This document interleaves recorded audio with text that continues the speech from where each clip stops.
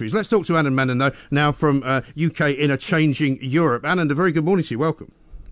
Hi, Mike. How are you? Yeah, very well indeed. I'm sorry to say that we noticed as we thought you're just the guy to talk to about this, that we haven't actually seen you since election night, which is an appalling lapse on our part, I have to say. And it feels an awfully long time back, doesn't it? I know. Imagine what's happened since I last spoke to you, right? Just on that very night, as we watched the Tories get their 80-seat majority, slightly incredulously, I suppose, Brexit finally happened, and then suddenly the world has changed altogether with COVID-19 and that long kind of period of lockdown, which appears to be lifting now. But I'm interested today to talk to you about our role in Europe, and because the Macron visit, I think, has kind of crystallised for me what it is that we have with Europe. Because if we look back to the days of Charles de Gaulle and this resistance movement and the broadcast that was made, and ironically, we now have had bad news today that Vera Lynn has died as well. It tells me more about what we have with Europe, really, in a way. Do you know what I mean? No, absolutely. And, to quote our last Prime Minister, we're leaving the European Union, we're not leaving Europe. We're going to remain a neighbour, and we're going to keep working with the individual member states as well as trying to work with the European Union as a whole. I mean, the French are a case in point. This year is the 10th anniversary of something called the Lancaster House Treaty, which we signed with a French president, which laid the ground for some really far-reaching cooperation on defence with the French. And it's things like that, I think, that we have to make sure we keep going with. Yes, exactly right. And also culturally, we talk an awful lot about how, yes, we have ties with America, and yes, we are kind of to some extent aligned very closely to the English-speaking countries of the world. But we've also had such historic and memorable ties with Europe that it's impossible really to lose that, isn't it? Yeah, absolutely. I mean, there are very, very deep ties between us and particular European countries. If you think in terms of the levels of travel between us, you think about the number of Brits who live in their countries or their citizens who live over here.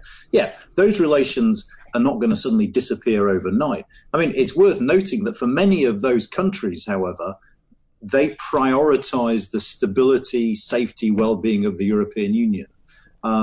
And so they're not going to do us any favours when it comes to the Brexit negotiations, but at the same time, they'll still want to have links and contacts with us. Yes, well, you see, that's where maybe you and I will have a slight disagreement, because I think that the way that Boris has set out his conversation so far with Michel Barnier and others, the way that he said that he wants to see a deal done by the end of the summer, it seems to me that we have taken back a bit more control of those negotiations. And some of the signs that are coming out of people inside the EU are much more, I would say, kind of, or much less aggressive, shall we say? To an extent, yeah. I mean, I still think, actually, paradoxically, what I'm seeing in the Brexit talks is the fact that the Commission, who are doing the negotiating, are very, very keen to have a deal. But it's the member states who keep saying, actually, you can't compromise on this because this really matters to us. I still think there could well be a deal, and there could well be a deal done quite soon that is ready to be ratified in the autumn. But both sides are going to have to give some ground, and we just have to wait and see whether they're willing to do that. But yes. I think both sides want a deal. Yes, but let's talk about the French and the British kind of relationship, because, we often hear about the special relationship between the US and the UK, but there's kind of a special relationship in a way between the French and the British, although yes, we've had our differences, we've had the sort of, the fishing problems, we've had the beef problems and the CJD problems, we've had the farmers striking, we've had the port workers striking, the French go on strike seemingly no matter what in the summer. How do you see the French and the British relationship going forward? Because as you said, there were some defence deals that we were doing together. NATO is still a thing. So, it's hard to break away, I suppose is what I'm saying. It is. I mean, we've got hundreds of years of history with the French, albeit that some of those years of history were years of war rather than peace between us. But I think both countries have come to realise since the Second World War that they need to work together, particularly in areas like security. You remember, France and the UK are the only two European members of the Security Council. They're the only two European nuclear powers. So we have interests in common that maybe we don't share with some of the other member states in terms of how we perceive our role in the world.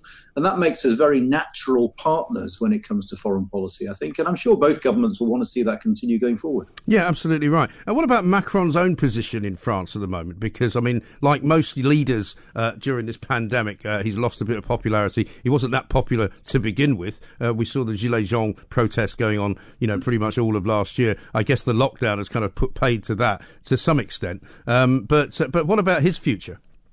Well, what I would say is I think the crisis in terms of its impact on politics and politicians has only just begun, in the sense that the real crunch for political leaders across the world will not so much be the public health crisis, but the scale of the economic crisis that comes out of the lockdown. It will be the perceived effectiveness of governments in dealing with that I think will ultimately shape how their electorates judge them coming out of this. Yes, because all countries have done slightly different things, haven't they? Taken slightly different measures. Generally speaking, though, most governments will be in massive debt. No, absolutely. I mean, all governments have spent inordinate amounts of cash at trying to shore up their job market, to try and keep the economy ticking over even during lockdown. They're going to have to spend more cash when we come out of this to try and get some of those people who've lost their jobs back into employment.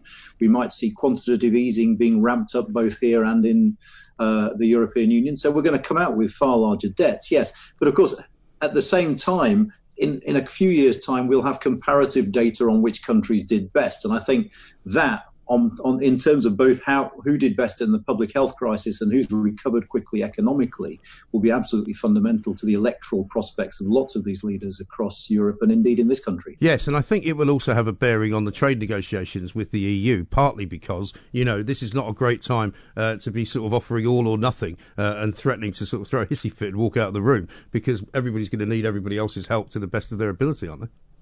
Well, yeah, and I think that's true on both sides of the channel. I think both Boris Johnson and the European Union recognise that it's better to have a deal than not have a deal.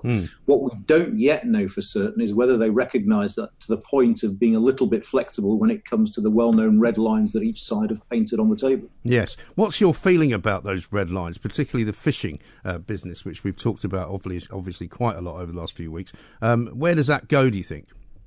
Well, on fishing, it strikes me that the EU have got a very maximalist position, which is in all other areas of the negotiations, what the EU have said to us is, you're leaving, things can't be the same when you're no longer a member state. But in fisheries, they say you're leaving, but we want exactly the same access to your waters as we had when you were a member state. So it seems to me that the EU is going to have to give some ground over that. They might also have to give some ground over the idea that they want a long-term solution to the quota issue, because I think our government is insisting, partly for sort of political purposes, for appearance purposes, I think, to say we reserve the right every year to renegotiate your access, because that underlines that fact of having taken back control. I think also our government here has to come up with a slightly larger quota for British fishermen, because expectations in the fishing communities are very, very high. But bear in mind, like in so many areas, the key thing about fisheries is that we are interdependent.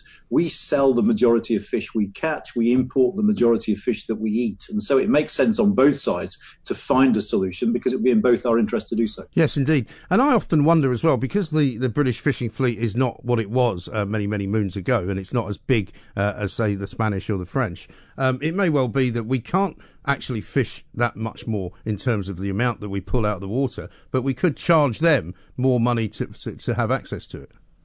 There are all sorts of ways of coming to a deal. And you're right, we don't have the capacity to get all the fish out of our waters that we could at the moment. So we're going to have to let some other people in to fish for us. It's worth bearing in mind that, yes, the fishing industry is small. It's politically very, very totemic, though, partly as a result of the referendum campaign. You remember Nigel Farage in his boat on the Thames during that campaign. And also, its productivity and profitability is greater than it's ever been. So there are fewer people doing the fishing, but actually their profitability is greater because they've become more efficient. Yes, and talking of Nigel Farage and boats, I wonder whether Boris Johnson will raise the issue with Emmanuel Macron of the boats that continually come still from the French coast to the English southern coast, full of illegal immigrants, basically. And the French supposedly are cooperating with the British, and Priti Patel tells us that less of them are coming than there were, and that some of them are being stopped from coming by the French. But it's still a problem, isn't it? It is, but it's a long coastline and very hard to police. And remember, the French are bound under their international commitments not to do things that will cause harm to these people. So in many cases, if you have people on a rickety dinghy being approached by a French naval vessel, and those people threaten to throw themselves into the sea if they are boarded, the French Navy have no option but to escort them, because they are bound by the provision of not doing harm. Yes. The question I get asked all the time on this show by callers is why is it that they can seek asylum here or come to this country having landed in Europe somewhere else and not settled there?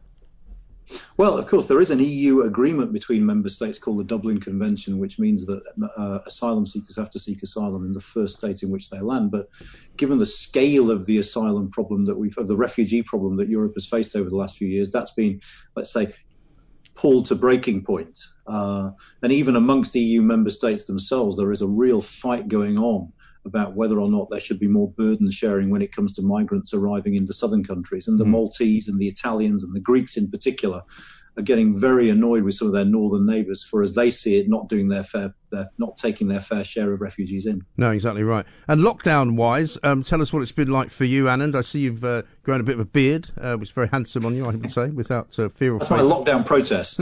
My beard goes when the barber's open and when I can go to the pub again. Yeah, right. Well, hopefully that will be sometime in the next month, it seems to me, unless there's some kind of, second wave problem. And It looks as though the government are going to be under more and more pressure to lift more and more of the restrictions. But in terms of business, what are you hearing from people in terms of the businesses that you're in? I mean, academia has obviously taken a massive hit. They're all too busy marching around trying to get Peter Hitchens off the streets. But apart from that, we are kind of feeling like we're getting somewhat back to normal.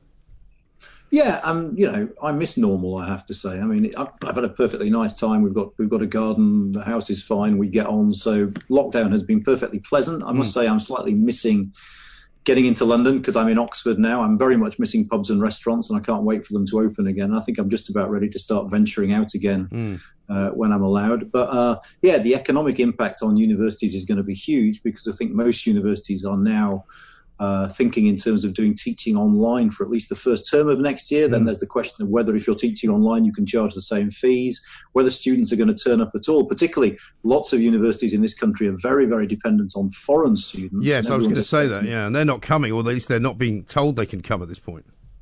Yeah, and everyone's expecting a massive drop in the numbers of foreign students. There are some people forecasting a drop in the number of domestic students who, people might think, why should I go to university to study from home for the first term or conceivably longer? Why don't I just go travelling for a year or work for a year, then go to university? So there is going to be a massive hit to university incomes, and we don't know the scale of it yet, but I imagine there are some tough decisions facing those very well-paid heads of universities ahead of them. Yes, I'm sure. Absolutely right. Anand, great to talk to you again. Thanks very much indeed. Anand Menon, Director of the UK in a Changing Europe.